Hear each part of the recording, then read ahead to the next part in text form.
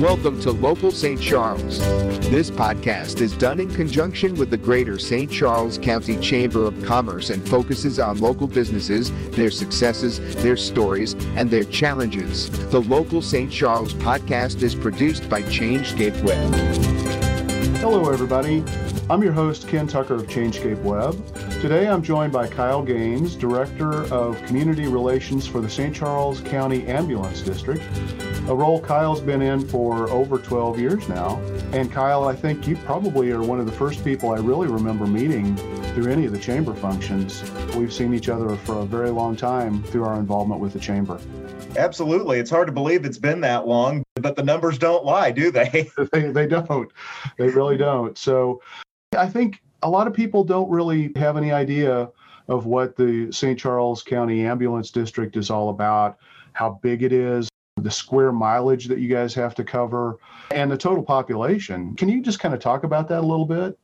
Giving you the nickel tour, so to speak, right? All right. Yeah. And you're right. You're absolutely right, Ken, that EMS is not something that your average citizen is going to think a whole lot about until the day that they need to call 911 for some reason. So, and that's okay. We understand that. But there is so much more to St. Charles County Ambulance District than just 911. And hopefully we'll be able to get into a little bit of that today. But in a general sense, St. Charles County Ambulance District covers all 592 square miles of St. Charles County. So that is not just the core cities like St. Charles, St. Peters, O'Fallon, Wentzville. That is all unincorporated areas of our county as well. Everything that the county borders touches is our service area. That means wine country of Augusta.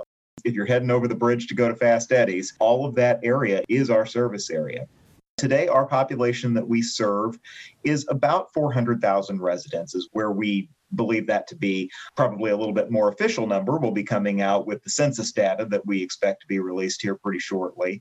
But in a general sense, 400,000 is the population that we serve. We do that utilizing 19 ambulances that are on duty 24/7, 365. That comprises our emergency division. Currently today, those 19 trucks work out of 16 ambulance stations. We've got 3 stations that are double truck stations because they're very busy. Now that number will shift around a little bit due to some infrastructure changes, new stations that we're planning here over the next couple of years.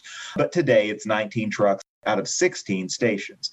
We also operate a non-emergency transfer division. That number of trucks on duty changes depending on the time of day and the day of week based on need. And those trucks handle things like if somebody needs to leave one of our hospitals here in St. Charles County and go maybe to downtown St. Louis, to Big Barns or SLU, for an elevated level of care or for a specialty procedure that we can't do out here in St. Charles. Those non-emergency transfer trucks handle that. They also handle maybe somebody is leaving SSM Lake St. Louis or Barnes St. Peters following an ortho surgery, a hip replacement or a knee replacement. They need to go to one of our skilled nursing partners for some rehab. Obviously, you can't put that patient in a taxi and say, bye-bye, they'll be waiting for you on the other end. They need to be medically monitored and taken care of during that trip. And we handle those kinds of transfers also. And again, we've got a full complement of team members that handle those kinds of transfers also.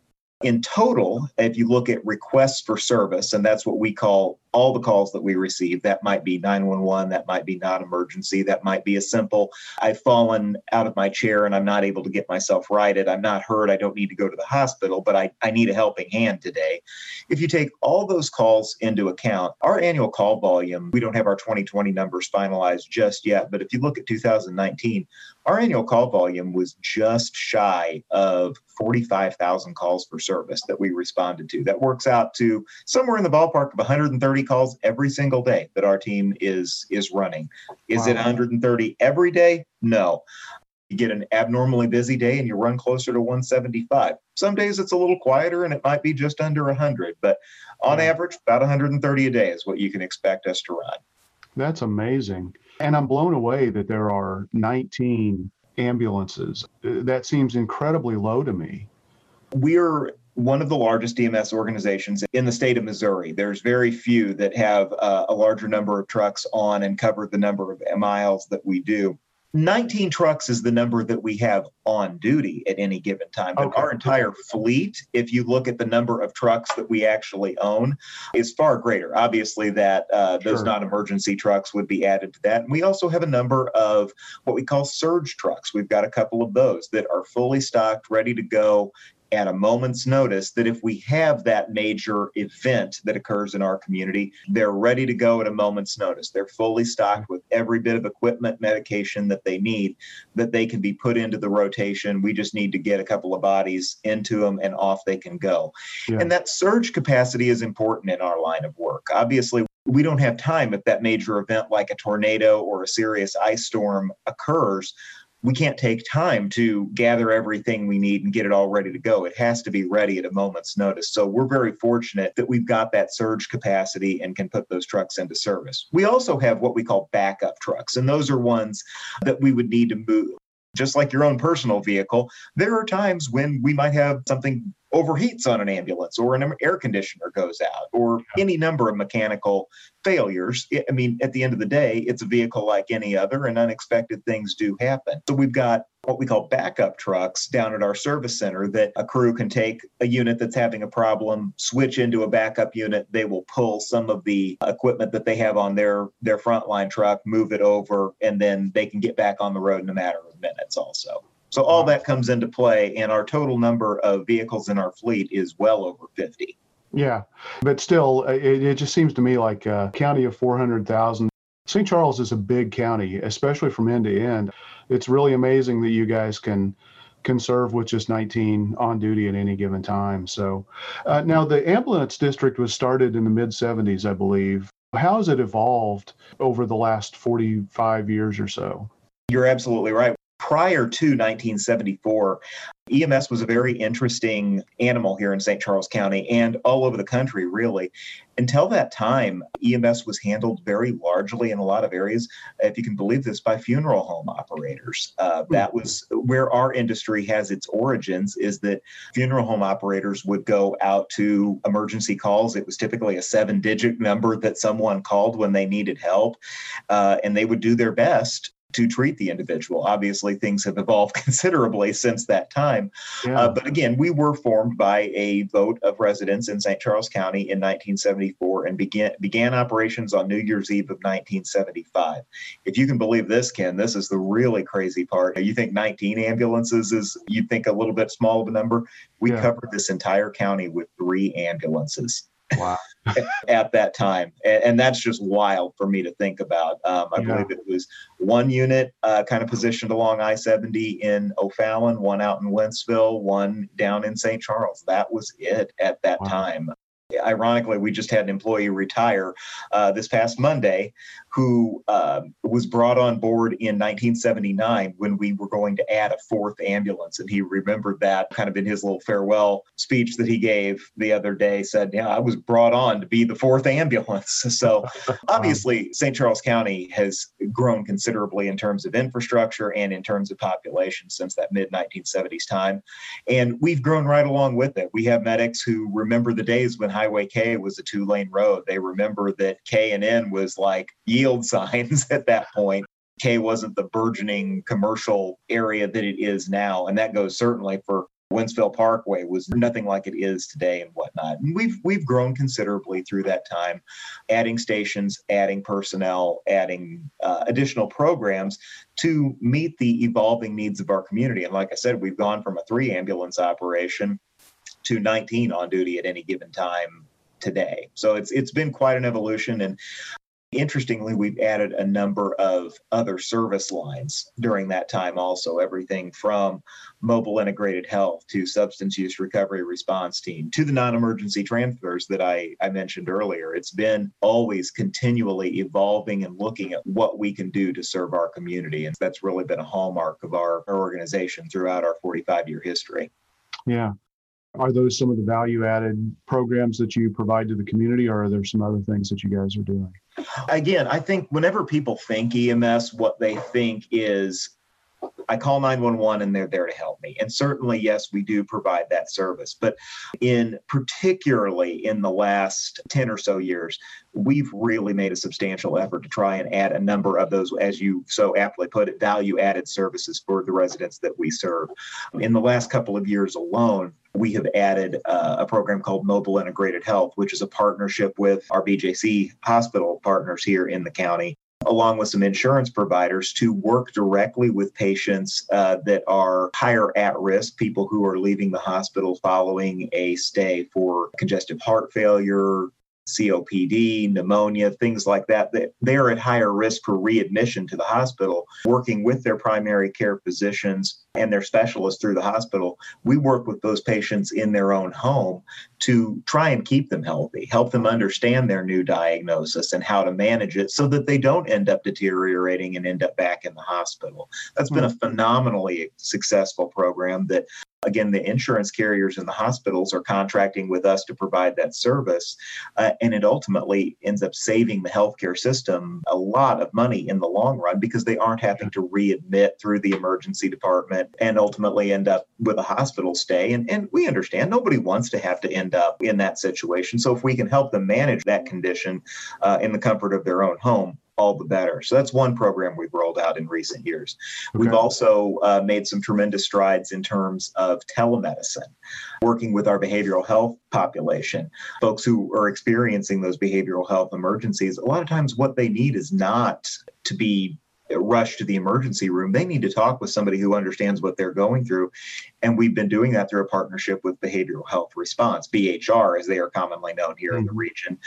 We can connect with BHR right there from the scene via an iPad or via one of our truck phones and connect them right there on the scene with a master's trained clinician through BHR. And perhaps they can avoid that transport to the emergency department. Now, certain criteria certainly apply in those of which calls are appropriate to do that with and which ones aren't. But again, it's a unique delivery method of how can we better serve the population here in our community. Lastly, another unique program that we offer is our substance use recovery response team. We kind of began it in 2016 and then really ramped it up in 2017 to address the growing heroin and opiate epidemic here in St. Charles County. And that's not something unique to our community. That's something that, you can't pick up a newspaper or turn on a news story without hearing about what a significant issue that poses everywhere throughout the nation.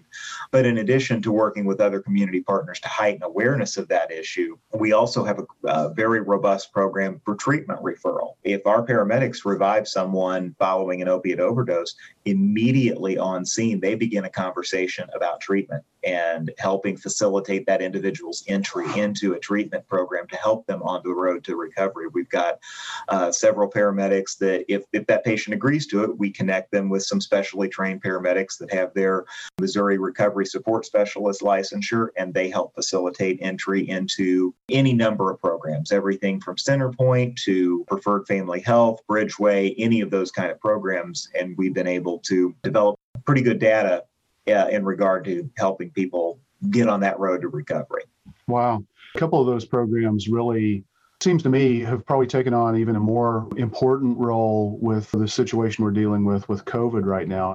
If you can keep people out of the hospitals so that the hospitals can do their job and handle the surges that they may be facing from time to time, that just seems to me like that's a huge value add. And obviously kind of leads me into my next question, which is how has COVID-19 really affected and impacted the operations for you guys?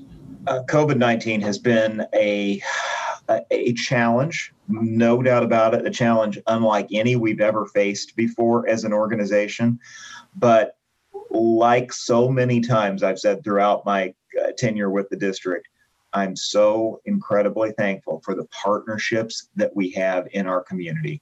From the onset of this pandemic, our leadership has worked hand in hand with St. Charles County Department of Health, St. Charles County Department of Emergency Management, St. Charles County Department of Emergency Communication, our hospital partners, our fellow first responder agencies. Everyone has come together on this and been working from the same playbook. And for that, I think we are better. it certainly has been a challenge. PPE, procurement, those doorway screening questions, all of that spun up in the early phases of this pandemic and have continued for now, we're going on our 10th month. But again, having those relationships in place has allowed us to be more successful. Our business community, our chamber members have really risen to the occasion and helped us and our partners at county agencies and our fire protection districts with a number of things. I'll give you for instance, Costco, been a member for years of the chamber, and Beth and Marvin have been just wonderful with helping us procure things like Lysol wipes and things that have been very difficult to obtain during this time. Hand sanitizer. We've had a number of chamber members that made that pivot and have started manufacturing hand sanitizer. They've reached out and said, hey, we've got it in stock. What do you need? What can we drop off to help you guys? And don't think for a minute that we are not incredibly grateful for the support of our business community, helping not only us, but our whole community through this and have the supplies that we need. Wow, that's fantastic. We've kind of made the pivot to the vaccination has become a big thing. Again, working in tandem with our health department, we've got over 80 of our team members that have received the vaccine. We've still got more to go. But again, working in tandem, hand in hand with the health department to they're managing that supply and demand issue very effectively and making sure that those doses are allocated out into our community everywhere from first responders to other healthcare providers, skilled nursing environments, hospitals. They're doing a wonderful job of collaboration and teamwork right now. Yeah. Wow. A couple of years ago, I remember you guys had a ballot issue. I know the chamber came out and endorsed that and supported that very strongly. And the citizens of the county passed it, which we were all very happy for. How have you guys been able to use those funds, and what do you have planned for that? Yes, that was Proposition Ambulance. That was our general obligation bond issue in August of 2018 that residents approved. What that bond issue put into motion was our 10-year capital improvement plan. And basically from the onset of that approval, the following January, we were off to the races on ticking off items in that capital improvement plan. Some of the things are items that the average citizen maybe wouldn't notice that they've been put into play. That would be replacement of trucks, adding new ambulances. We got all of our team members outfitted and supplied with ballistic vests, which that's kind of another whole conversation that people never thought they'd see the day that paramedics need to carry ballistic vests. But heck, this week's events have proven that once again, making sure our first responders are protected is a high priority. Yeah. Some of the more visible projects associated with that bond issue, we had a couple of new stations just open. One in St. Peters at the corner of Jungerman and Old Mill Parkway, and another on East Pierce in Winsville. They made their debut around Labor Day of last year. This year is going to be very, very exciting, is that we are going to move into our new consolidated campus facility located on Salt River Road in St. Peters. For a point of reference, the Academy Sports and Home Goods, that area, that new plaza, back behind there is where this new facility is going to be located. That's going to be 147,000 square feet. It's a very large facility. Very substantial building that is going to bring together all facets of our operation. Obviously not the EMS stations themselves, but every other area of our operation, which is currently spread between 5 different buildings in 3 different municipalities. We've been very fragmented and spread throughout our history. We've just acquired buildings as we've expanded because we had to. We didn't have all the space we needed here at our current facility. So we've kind of added things piecemeal as the years have gone on, and we're going to bring all of that together at this consolidated campus. It's going to have a number of really exciting features, substantial training facility for our team, a couple of simulation labs, which are going to be state of the art. We're very excited about community meeting space for not only us to host community trainings, but also if other agencies need to use that, they're going to be able to do so. So a lot of really exciting things. And we anticipate that coming online probably mid-summer is a good guess. And we expect to be that move in, something you in the IT world can appreciate, getting all of that moved over and getting everything set up is going to take a couple of months. And then we anticipate being in there and fully active by about September or so. Also this year, we will begin construction on 2 additional new EMS stations. One will be in the Harvester area at the corner of Cox Hill Road and Towers. And then we've got another one that will be just north of 364 on Queensbrook at Woodstone. So that's going to help us. We currently have 1 station that serves that entire area. It's located on a street called Sycamore, just off Old 94. Kind of think of it in the general area of the St. Peter's Walmart, if that's a good marker to go off of. Okay. And that 1 truck covers that entire densely populated residential area. And I'll be the first to admit that there are a couple pockets of that our response time could be better. And that's why we're so excited to replace that 1 truck with 2 and spread them out a little bit more so that we can provide much more even coverage. That reconfiguration down there in that area was very high on our priority list for that bond, and we're so happy to be taking those steps this year. I anticipate those stations beginning construction on those in the spring, and them coming online probably late fall would be a good estimate. So it's 2021 is going to be a big year for us. Yeah. And then moving forward into the future, we've got a number of other projects associated with that 10-year capital improvement plan. That document's on our website. If anybody wants to check it out and see what else is in the hopper, they're more than welcome to do so.